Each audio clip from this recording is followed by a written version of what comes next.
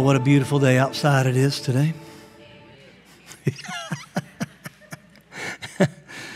I'm a little distracted in a good way.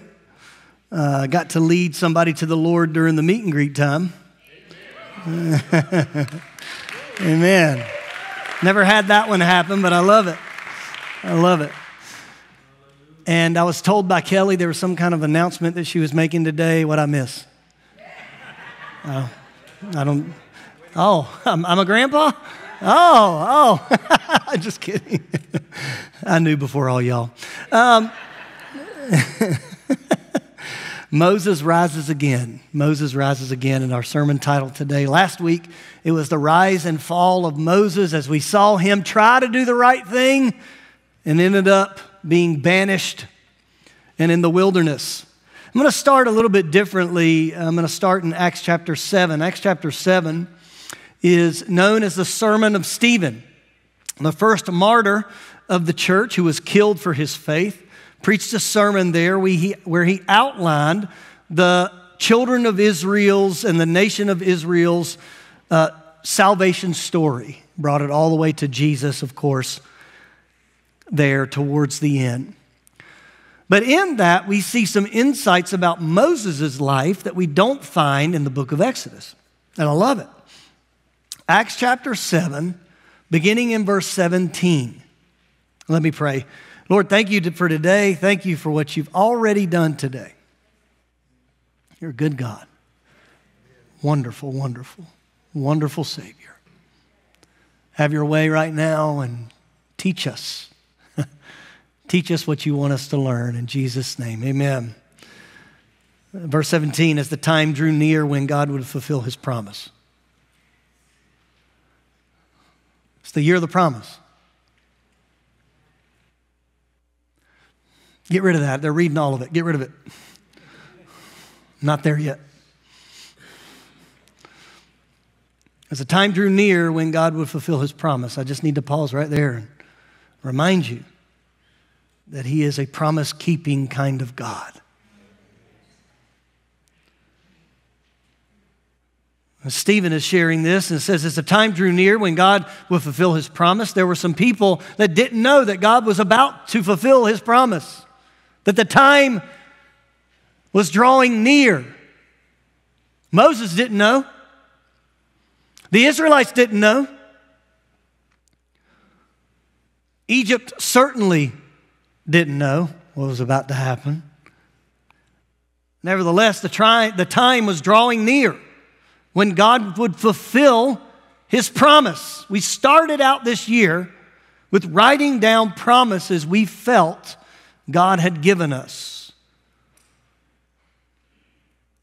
And I want to begin today with reminding you that it's my expectation, it's my faith that says this is the year where testimonies will come in fast sequence that God has kept his promise, that what I've been praying for years has finally happened.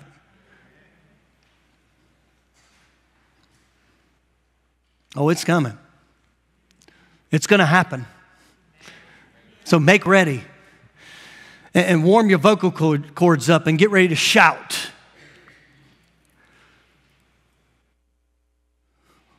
As the time drew near, well, friends, I believe with all of my heart that God's given us an insight that the time is drawing near in when he will fulfill his promise. Let's read on in Acts chapter 7 with that in mind. Verse 17, as the time drew near when God would fulfill his promise to Abraham, the number of our people in Egypt greatly increased. But then a new king came to the throne of Egypt who knew nothing about Joseph. The king exploited our people and oppressed them, forcing parents to abandon their newborn babies so they would die. Aren't you thankful of the testimony of not abandonment today, but adoption? Verse 20, at that time Moses was born, a beautiful child in God's eyes. His probably looked a lot like my future grandbaby. Anyway, His parents cared for him at home for 3 months. When they had to abandon him, Pharaoh's daughter adopted him and raised him as her own son.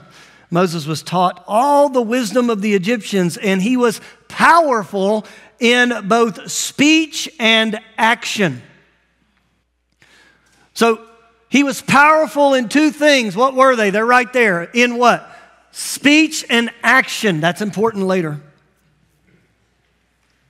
One day when Moses was 40 years old, man, 1 foot in the grave there, was he? 40 years old. When you say it that way, it feels more old than it actually is. I have yet to experience that. When he was 40 years old, he decided to visit his relatives, the people of Israel. He saw an Egyptian mistreating an Israelite, so Moses came to the man's defense and avenged him, killing the Egyptian. Moses assumed his fellow Israelites would realize that God had sent him to rescue them, but they didn't. Here's an important piece of this story that sometimes is overlooked, is that we think that the burning bush experience for Moses was this aha moment that God chose him to deliver the people out of Egypt. But if we read this at its face value, then we read that Moses knew that that was his assignment before the burning bush. It says here, he assumed his fellow Israelites would realize. That tells us that he already had an unction about it. Can I tell you that there are many times that God places in you what he's calling you to, but it takes everybody else to catch up a little while. And so we find him frustrated because they didn't recognize the call that God had placed upon his life. Verse 26, the next day he visited them again and saw 2 men fighting. He tried to be a peacemaker. Men, he said, you are brothers. Why are you fighting each other? But the man in the wrong pushed Moses aside. Who made you a ruler and a judge over us? He asked, are you going to kill me as you killed the Egyptian yesterday? When Moses heard that, he fled the country and lived as a foreigner in the land of Midian. There, his 2 sons were born. 40 years later.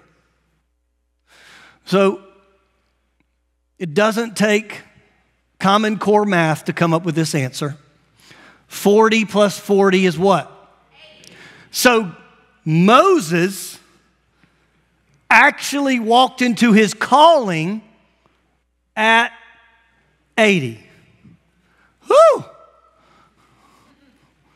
So don't tell me that it's too late for you.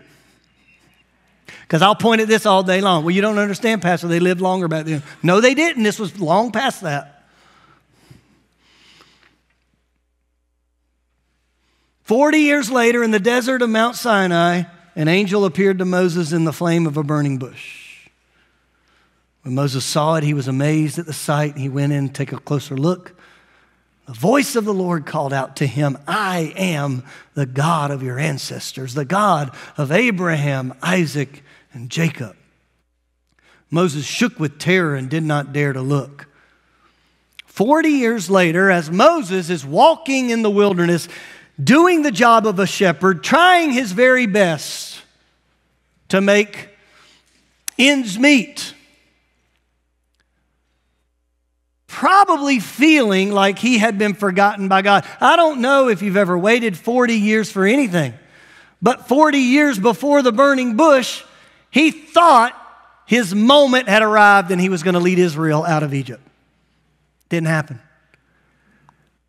So picture this for a moment. He's doing what he's supposed to do. He's caring for the animals. It's a daily routine. And in his routine, he notices something out of the ordinary. And he's amazed. You know, I want to see God disrupt my routine. My son is a great routine type of guy. I mean, I'm telling you, you can start and stop your clock on his routines. Churches sometimes get stuck in routine. I want to see God disrupt things from time to time and truly show and exemplify to us that He is in control. And not only is He in control, but He might do something just out of the ordinary enough to make us go, wait a minute, that's pretty amazing. And not only, wait a minute, that's pretty amazing, but we start leaning in to hear the voice of the Lord that calls out.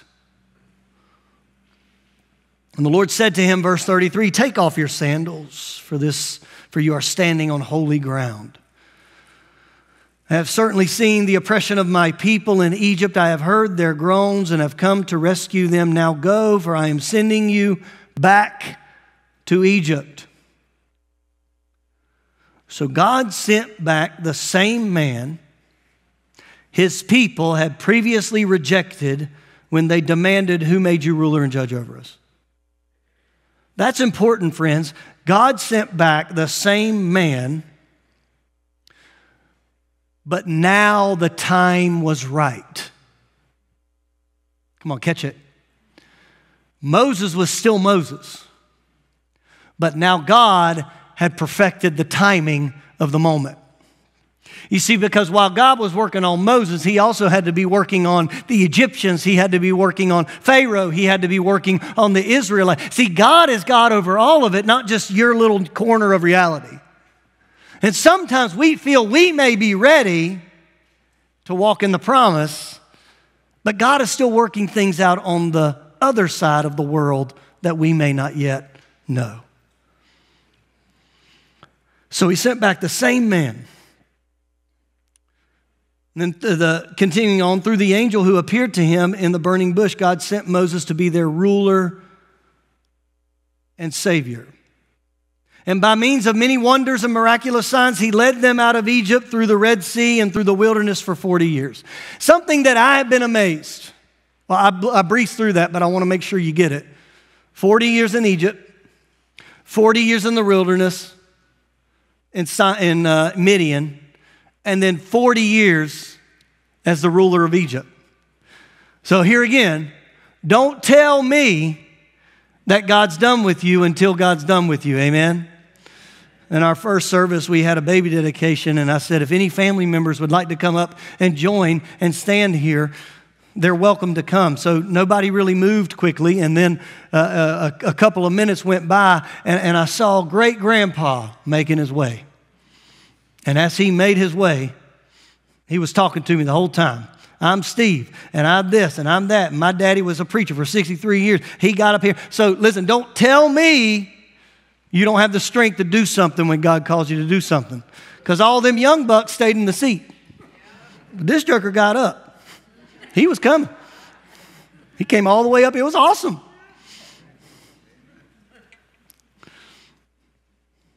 I don't know what that has to do with that. Well, yeah, it has something to do with it. That's pretty good.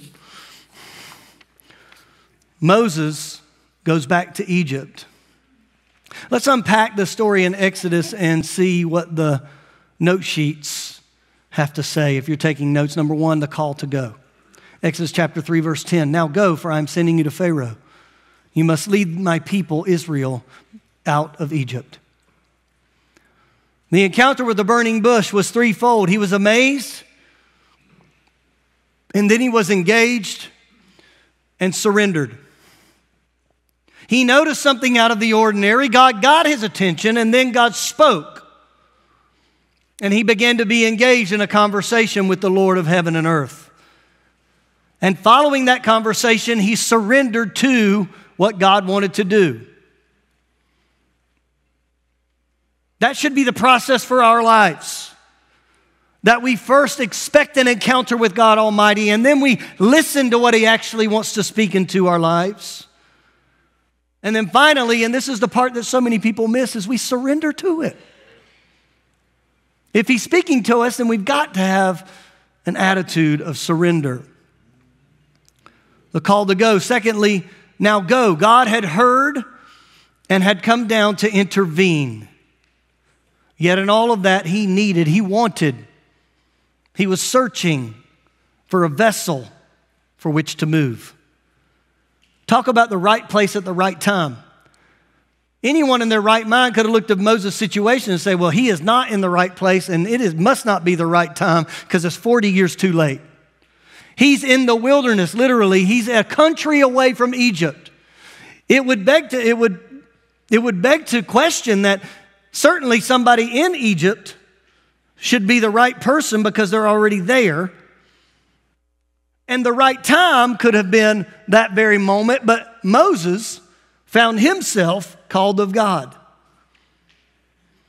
But he was prepared. We've talked about it before, that he was prepared in Egypt to do what he was going to have to do in front of Pharaoh, but he was prepared in Midian for the wilderness that he would have to wander through. So when there's 2 million Israelites groaning and complaining about having to walk around, Moses has done that for 40 years. And he can relate to their situation. It's the same concept and it's the same reality that Jesus stepped out of heaven to put on flesh so we didn't feel like he couldn't relate to our situation. So God was going to use Moses because Moses had been there. He related to it. He had been trained and ready for it. In verse 11 through 12, we see every excuse excused. Think of the conversation that happened at the burning bush, beginning in verse 11. God's calling Moses, and it says, Moses protested to God, "Who am I to appear before Pharaoh? Who am I to lead the people of Israel out of Egypt?" You see, Moses got it wrong, and God corrected him. God answered, "I will be with you." It ain't about you, Moses. It's about what I can do through you. Every time we make it about us, we get sideways, we get distracted. Pride creeps in. It never is about us. It is always what God can do in us and through us. It's for His glory alone. As soon as we all accept that we have assignments that we are called to walk in for His glory, then it is His good pleasure to use us for the sake of the kingdom. Amen? God answered, "I will be with you, and this is your sign that I am the one who has sent you. When you have brought the people out of Egypt, you will worship God at this very mountain."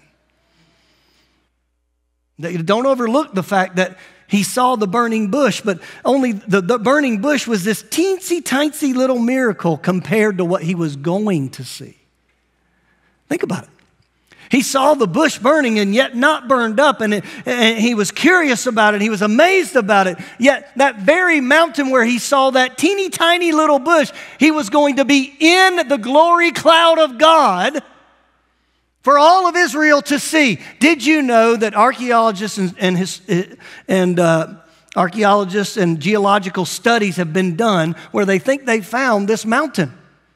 And they feel like they found this mountain because when you see it from a distance, the whole top of it is charred because that's where the glory of God rested.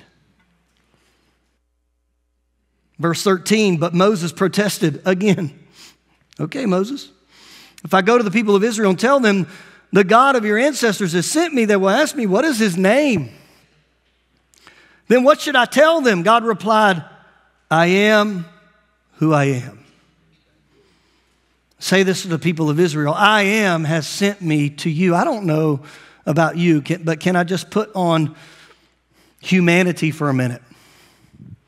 Hey, what's your name? I am. What? Every god in those days had a name attached to it. And every god in those days had a name attached to it that meant something.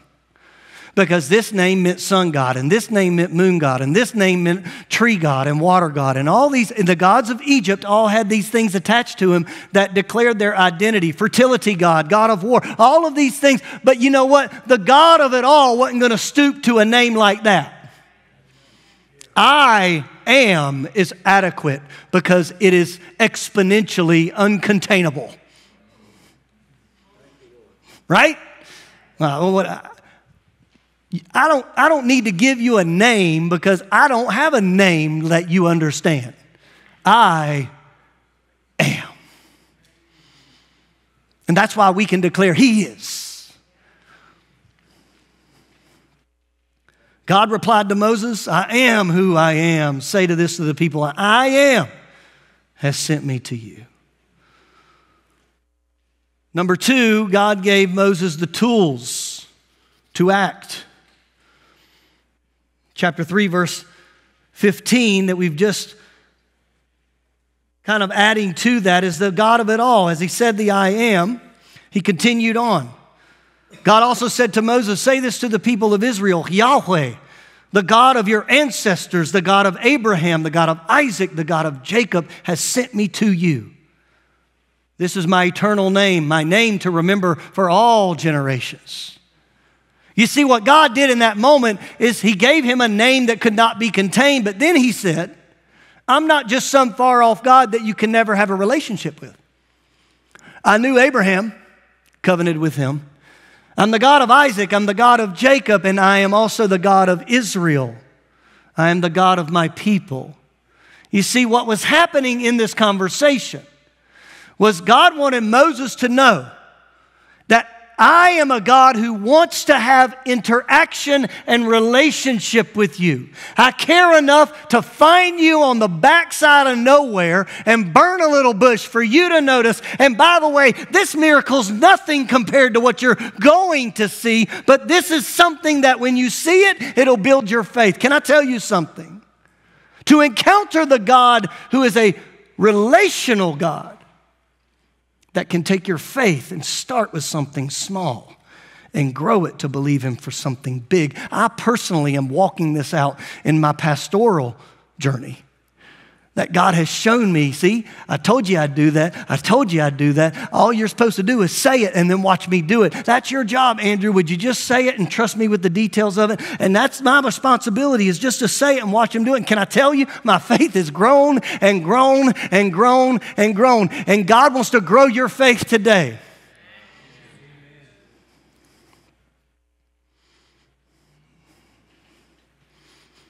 I'm preaching. And I'm having fun. I don't care.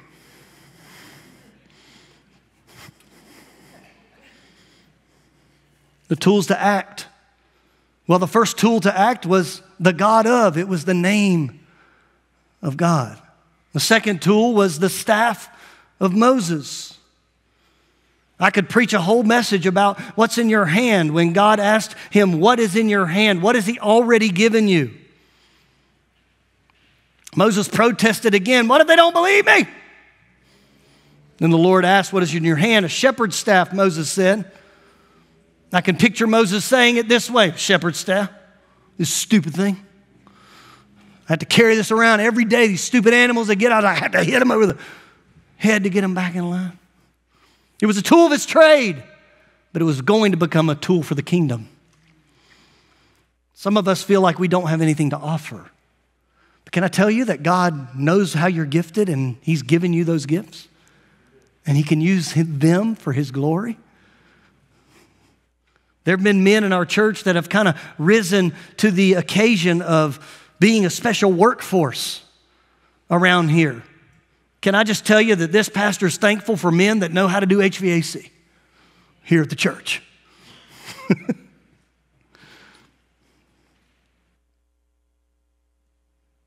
The staff of Moses.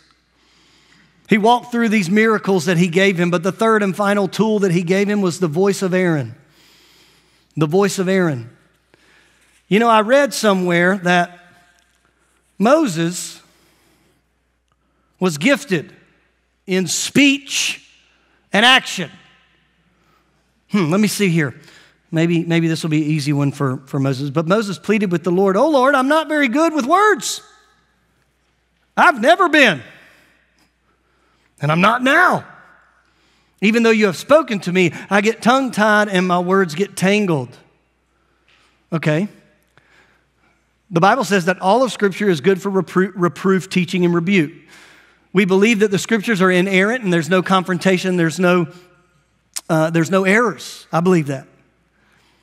So if Stephen in Acts 7 says he was strong and trained in speech and action, and Moses all the way back in Exodus is saying, God, I can't speak.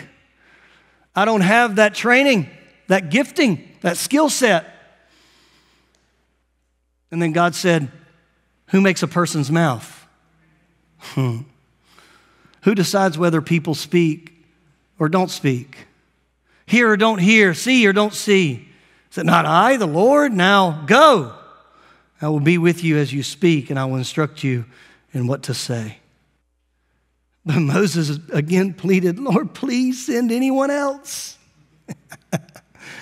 At this point, I'm like nervous for Moses.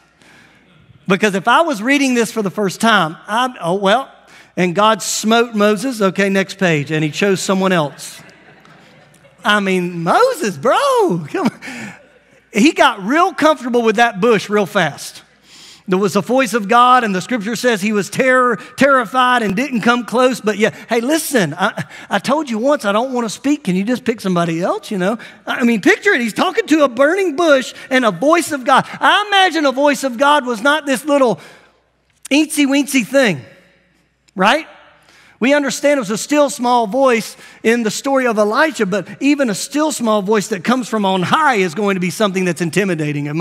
Are you with me? So I'm expecting the bush to, I told you. And then the Lord became angry with Moses. Oh, here it is. All right, he said, what about your brother Aaron the Levite? I know he speaks well, and look, he's on his way to meet you. He will be delighted to see you. Talk to him and put the words in his mouth. I will be with the both of you as you speak, and I will instruct you both on what to do. Aaron will be your spokesman to the people, and he will be your mouthpiece, and you will stand in the place of God for him, telling him what to say, and take your shepherd's staff with you and use it to perform the miraculous signs I have showed you. So here we need to see what I would call is one of the greatest examples of the mercy of God. Because I'm a parent. And if this is an interaction, I'm like, boy, I have done told you. You feel me? You're a grown person now. Call the doctor yourself or get your mom to. Because I don't call the doctors and make appointments anyway. Kelly always, anyway. It's those memes out there. Yeah, my mom called and said I was here for like 30-year-old. Anyway. But something is happening here because what we see later in Moses' life is, yes, Aaron was the spokesperson, but something happened in the middle of the plagues. That he didn't send Aaron to say it anymore. He said, I got it. Hey, you want me to tell him? No, I tell him. Pharaoh. Well, doesn't he supposed to speak for you? No, I got it. So I want to encourage you in this, that God has great mercy and has great patience with us. But if we just do it his way the first time around, we may find and experience an even more incredible blessing. Amen? Thirdly and finally, the pedigree to succeed. Not to get into the details, I'm running out of time. But there were 3 marks that Moses experienced: the mark of power, the mark of covenant, and the mark of unity. The mark of power was the staff that he carried with him, the very presence of God that he carried. The mark of covenant was this passage in Scripture where he was traveling and on his way, and the Bible tells us that the Lord visited him and was going to actually strike him down because he had not circumcised his 2 sons. Why is that important? Well, it's important because that is the one thing that God gave Abraham, that this is the marker of the covenant for your sons and for my people. And Moses had been in Midian long enough that his worship became slack. You with me? His worship became slack. And now he found himself in a position where they had to quickly carry out this circumcision ritual, this act of circumcision to be back in good standing with the covenant of God. Finally, the mark of unity. He was on his way back. Aaron met him. And now the same Israelites that had rejected him and said that he is not their judge, now not only accepted him. In verse 31, the people of Israel were convinced the Lord had sent Moses and Aaron, and they heard that the Lord was concerned about them and had seen their misery. They bowed down and worshiped. Moses had this journey of rising and falling, but God had selected him to rise again because God was going to get his plan accomplished. Next week, the sermon title is The Fall of Pharaoh. Pharaoh falls. It's going to be fun. We're going to make fun of Pharaoh next week, the whole week. And it's going to be awesome. I'd like to encourage you, if you haven't already been a part of our family night ministry, it happens on Wednesday evening. Starting at 7 o'clock, the ministry happens, but at 6 we have dinner together. Up here are 4 tables. I'm going to ask my leaders to come and go ahead and position themselves. To my left, we have James, which is a class taught by Pastor Victor. I'd like for you to come up and sign up for that in just a moment when I dismiss. And then we have here, Pastor Mike and Melissa Teeter are teaching a class called You'll Get Through This. And then we also have Pastor Angel, our worship leader, is going to be teaching here Jesus in the Old Testament. Not old Jesus in the Testament. And then we also have Grace and Ben are kicking off. Come on, man. Grace and Ben are kicking off a brand new class for our young marrieds that starts in March. So this one will start in March. So if you're young marrieds and you think you might be young married, if you go up there and they kind of help you move to another table, then you know that question has been answered. And so bottom line, sign up for a class. There is a 5th option that I will be teaching in here called Historical Egypt and Resurrected Egypt. And there's no sign-ups for that. We'll just be in this room together. But we're trying to get a good idea on how many will be in each class so we kind of know which classroom to give you. Does that make sense? Amen. Amen. Let me pray for you, and then you could come and sign up. And finally, women, sign up for the Revive. Yep, I almost said Rise. The Revive Conference at the pretty green wall out there, and plug in for that. Bow your heads with me. Thank you so much, Lord, for who you are and what you've done in our lives. I pray that we would be encouraged and really just expect great things this year. Give us, Lord, a joy that's unspeakable and full of your glory, a peace that passes understanding. And may we go in your grace, and may your favor rest upon us this day. In Jesus' name, amen and amen. God bless you. Have a great afternoon.